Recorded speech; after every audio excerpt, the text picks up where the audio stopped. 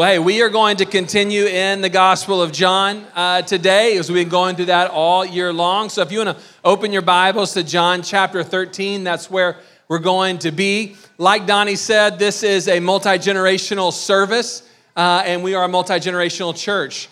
We do these services about 4 times a year. We try and pull everyone together. So again, if you're new with us, normally we have children's ministry happening in our children's wing. Today, we've brought all the kids in here, and like he said, our service is in 3 parts. We've got worship, we have the Word, and in Acts 2, a big scripture for us, it talks about that the early church broke bread in one another's homes. We're in Texas, so we're not going to break bread, we're going to break Bluebell. So we're going to break Bluebell after we're in here, third part of the service in the lobby, and my encouragement to you is to enjoy yourself, to open our hearts to God's Word. I believe God wants to speak to us today. And then after our time in the Word, to connect with someone that's new that you may not know and an old friend and build those relationships. I want to thank Macy. Macy, or I don't know if you are in here. Macy, are you in here? There we go. Macy is our children's pastor, and she is the director of fun at our church. So whenever we're talking about something, as we're talking about this Sunday, we're talking about, okay, so let's be intentional. How can we bring the church together? She was the one that said, ice cream Sundays for your Sunday. She's done a lot of legwork. So if you enjoy Sundays on Sunday, thank Macy. And Macy is always bringing fun to our community, and we love that and appreciate that about you. John chapter 13 is where we're going to be. The title of today's message is Jesus is Betrayed. You guys know we've been going through the Gospel of John all year long. We are on John 13, and we're going to transition from the story of Jesus washing his disciples' feet where we've been. And here we're going to learn that Jesus experiences betrayal from those who are closest to him. Now, I want you to think about whether you are young or a more seasoned saint in our midst, if you have ever been betrayed by someone. I was thinking back to my 3rd grade year.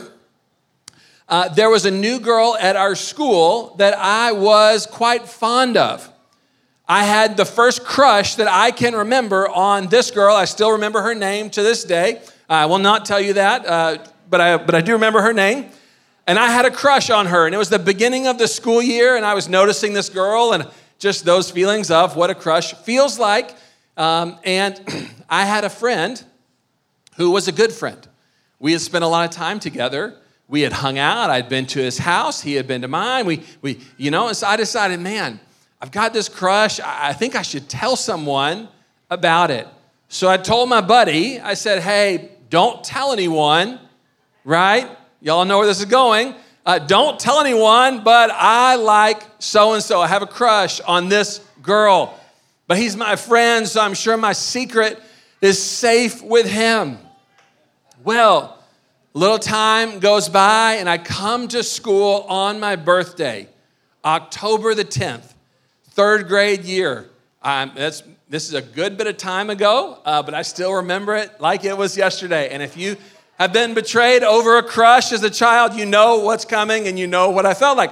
Well, somehow now, not just my buddy knows that I have a crush on this girl, but somehow word has gotten out to everyone in my grade. And I went to a small private school, and yet somehow on that day, it felt like everyone in the whole city knew my business.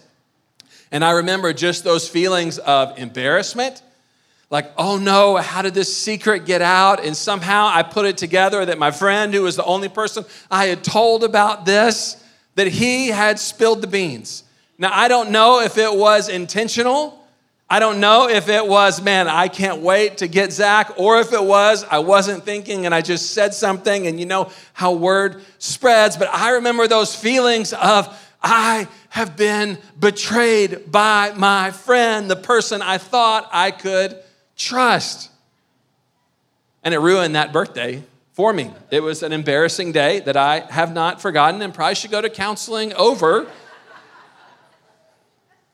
Anyway, I ran into that guy. He lives here in Dallas. I ran into him a few years ago, and I was like, man, I feel more whole in my heart because it didn't come up right away, but I definitely remembered.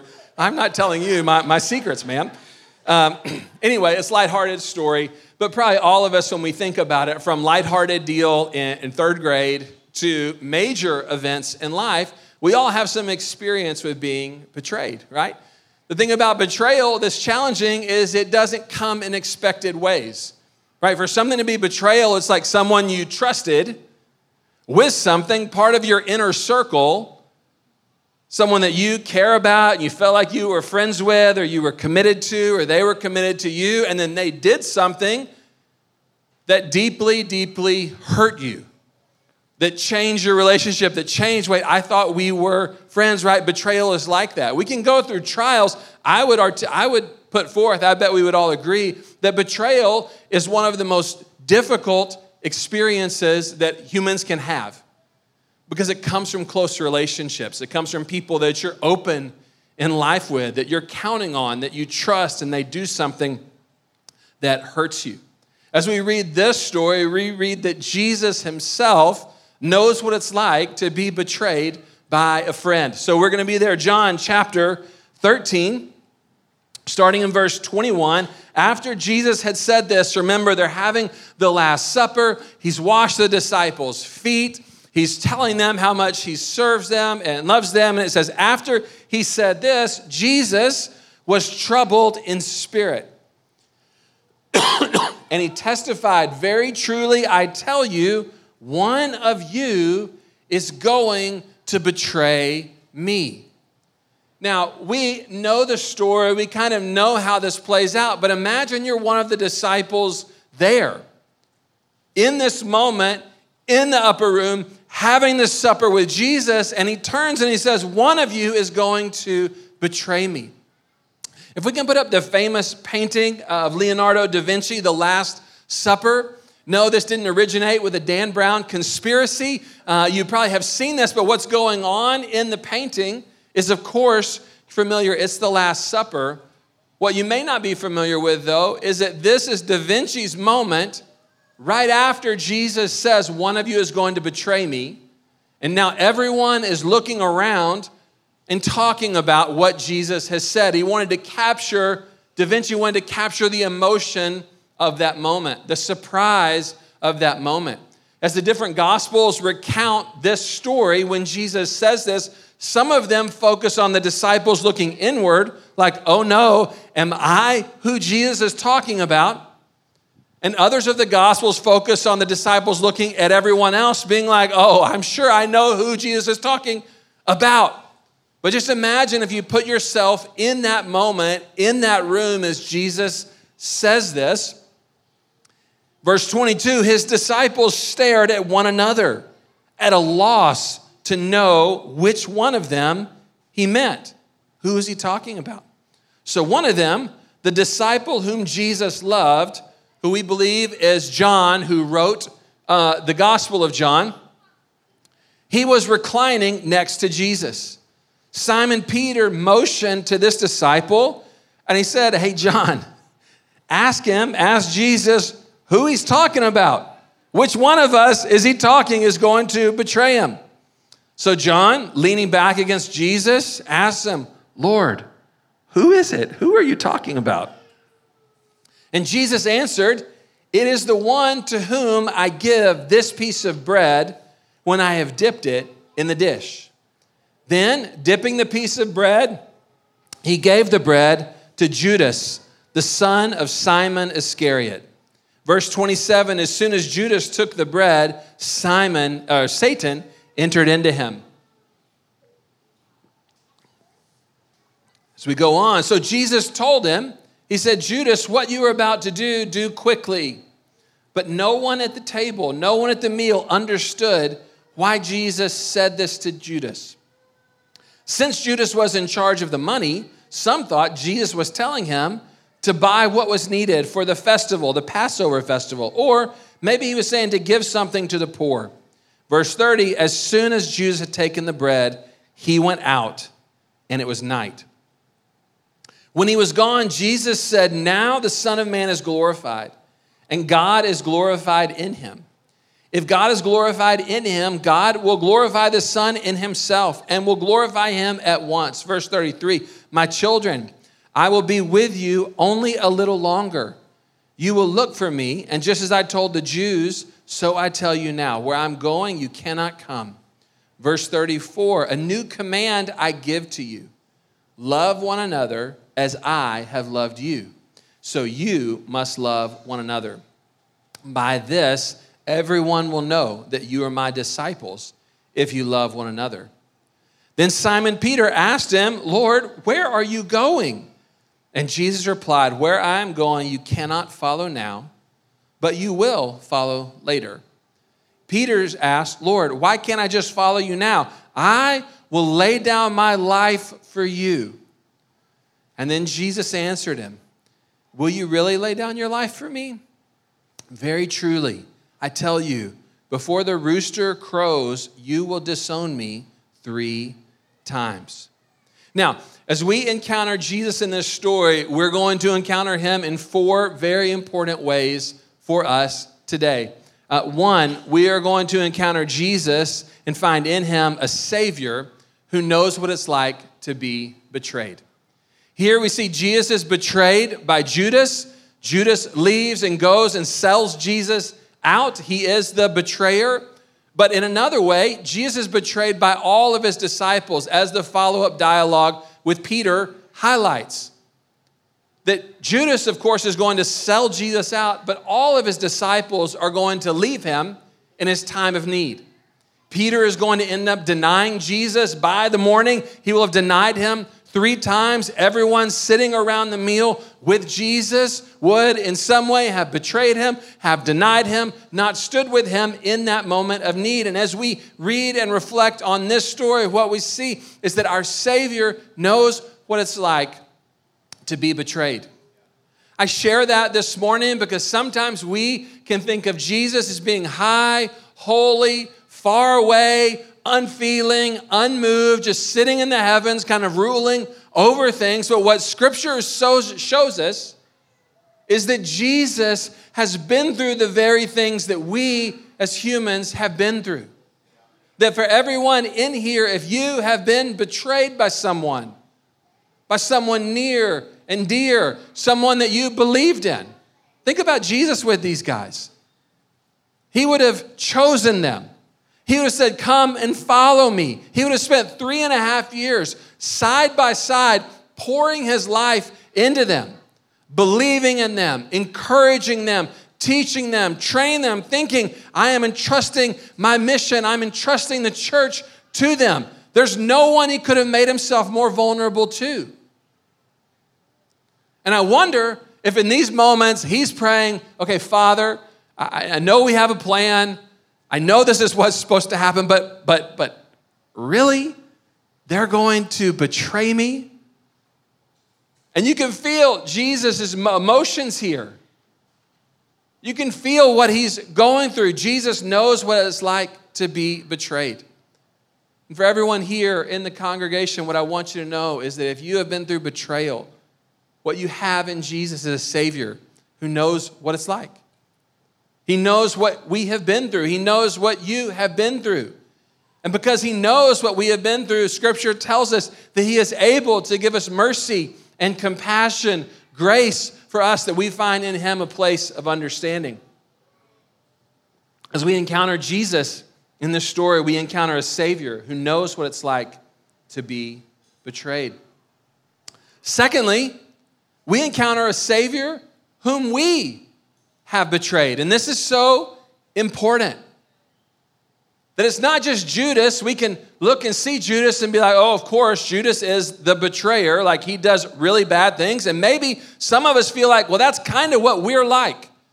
Maybe you feel like you are a Judas. I remember sharing the gospel with a friend, with this girl that we had met a number of years ago. And as we're sharing, she gets very agitated. And she says, no, I am like Judas.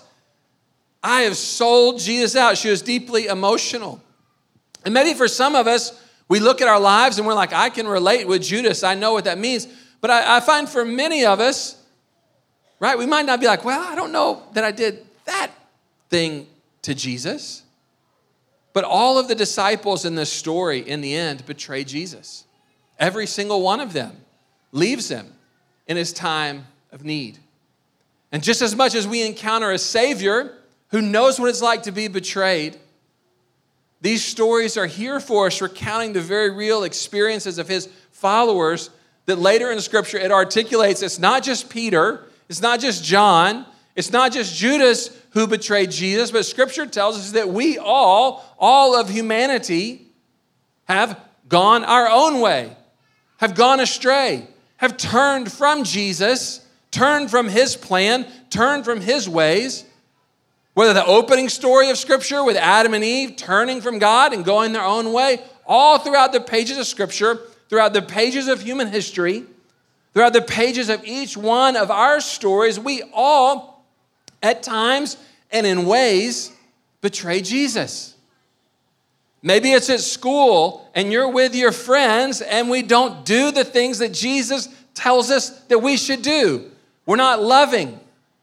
We're not honoring. Maybe we cheat on a test. Maybe we make fun of a friend. Maybe we bully someone. Maybe we steal. Maybe we lie. Maybe you get a little bit older and you don't handle relationships the right way. Or at work, you don't honor your employers the right way. You don't work with integrity in the workplace. Or you're in relationships like a marriage or a family, and we choose our own way instead of the Jesus way. And in that moment, we betray him. We leave him to go our own way. Scripture tells us that all of us have sinned and fall short of the glory of God. What's amazing about this is point 3. I don't think it's a shock to any of us that we realize that we have fallen short, that we, like Peter, we, like Judas, have betrayed Jesus at some point in our life and the things we've chosen and the ways that we have lived. But what I love about this story is that Jesus loves his disciples anyway. Chapter 13 opens with Jesus loves his disciples to the end. And here we see Jesus to disciples who betray him, who turn from him, who take what he's given them and take advantage of it and twist it and turn it and go their own way, that Jesus loves them to the end. That he still washes their feet. That he still says, this is my body broken for you. This is my blood poured out for you. That he still goes to the cross for them. Scripture tells us that while we were enemies with God, while we were betraying him, God was loving us. That Jesus was loving these disciples even when they betrayed him. And Jesus loves us even when we betray him. Jesus doesn't treat us as our sins deserve. Jesus doesn't treat us as our sins deserve. Jesus loves us because he loves us, because he loves us, because he loves us. And that's what the love of God is like. So as we find in this story a Savior who knows what it's like to be betrayed, Jesus, you understand me. And we find a Savior whom we have betrayed, that all of us can look at areas of our lives where we're saying, Jesus, I am not being faithful to you. What the disciples gathered around Jesus found there and what the church has found throughout the generations, what Scripture testifies and what we have experienced and is available to us as a church is that Jesus loves us anyway.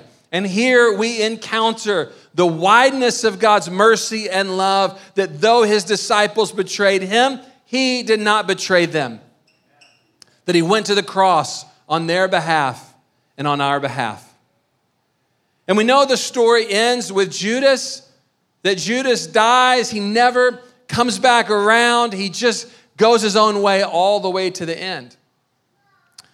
But what's hinted on here and we see unfold later in the Gospels is that Peter, who also denies Jesus, that Peter, in the end, receives Jesus' love and forgiveness, his faithfulness, and Peter is restored. That's how the Gospel of John ends. We're not to that scene yet, but that's what we're heading into. And what I think is amazing is that though Peter is unfaithful to Jesus in this moment, as he experiences the weight of his own sin and the wideness of Jesus' mercy and forgiveness in his life, as he experiences Christ's faithfulness to him, even when Peter is unfaithful, is that by the end of Peter's life, Peter himself is crucified. Peter himself, in the hour of temptation, doesn't fall, but he stands. In the hour of where the rubber meets the road, Peter stays faithful to Jesus all the way to the end and gives his life for his faith, for following Jesus. That in the end, he is faithful. And I love this, that in this story, we encounter a Savior whose faithfulness, Jesus' faithfulness, that Peter received, even when Peter was unfaithful, that grace and mercy and love transforms Peter, so that by the end of Peter's life, Peter himself is found faithful. That it changes him from the inside out. So as we come together as a church today and we hear the word of the Lord, as we read this story, I believe that the Holy Spirit wants to speak to each one of us. That in the places that you know and you have been betrayed, I believe the Lord would say, I know and I understand. I know what it's like, and I weep with you for the places you've been betrayed. For the places where we realize that we have betrayed Jesus, and even places where we don't, I believe the Holy Spirit today wants to give conviction and help us to see that we are all in need of God's grace and forgiveness. Third thing that the Holy Spirit wants to highlight and speak to us, to encourage us with, young and old, is that he loves us anyway. That his love is unchanging, it's unending, it's wide, and it is pursuing you and pursuing me today. It was there. It's why Jesus went to the cross, and Jesus still loves you, even for you and me who have been unfaithful, and even for us who have betrayed him, even Judas and Peter. God's love is available to them. And if we will receive that love, if we'll receive that forgiveness, if we'll receive that grace that Peter needed and that Judas needed but was unwilling to receive, if we'll receive it, Christ's faithfulness will change us, and his faithfulness will make us faithful to walk with him. And that will be the dominant story of our lives, is Christ's faithfulness to us, and how that changes us to be a faithful people that love him and love our neighbors to the end. So I want to end on that high note, or end the scripture portion on that high note. I want to invite you to stand, and I want to pray over us. And then we're going to transition to the third part of our service. But I believe that the Holy Spirit, young and old, that he wants to speak and encourage, convict and comfort today. So if you'd bow your heads with me. Jesus, we thank you that in you we have a Savior who knows what it's like to be betrayed. That there's no experience that we have been through, Lord, that you don't know what it's like, that you can't relate to. Thank you, Lord, that in you that we also find a Savior whom we've betrayed. Every place where we have been like Judas, every place where we've been a Peter, where we've turned and gone our own way, done our own thing, left you, big or little, Lord, I pray that you would convict us and you would help us to see those things. Because as we see those things, what we find, Lord, is you don't rub our faces in the dirt. You don't walk away. You don't say, well, I'm done with you, but that you love us anyway. That you loved your disciples to the end. You've loved humanity to the end. You've loved each one of us to the end. Even when we betray you, even when we're unfaithful to you, you remain faithful to us. And I pray that you would take that and massage that down deep in our souls. The depth and the width and the height and the breadth of your love to us, Lord. That's not based on our faithfulness, Lord, but that you love us because you love us, because you love us, because you love us. And you demonstrated that to your disciples. You went to the cross. You rose again. That love extends to us gathered here 2,000 years later. And God, I thank you for the transformational power of your faithfulness, that as we receive your forgiveness, as we receive your love, as we receive your grace in the place of our sin, Lord, because you are faithful, Lord, your faithfulness transforms us and changes us, just like it did Peter, to empower him to become faithful, to empower him to become a friend that stands with you in the midst of trials. And your transforming power changes lives here in our day. It changes us to be faithful people, faithful to you at school, faithful to you with our friends, faithful to you in our relationships, faithful to you in work, faithful to you in our marriages, that your faithfulness makes us faithful, Lord. And I pray for all of my brothers and sisters here today, young and old, that your faithfulness would strengthen us today, that we might live faithful lives that reflect your love. Thank you for being this kind of Savior. We love you. And all God's people said, amen. Amen, amen.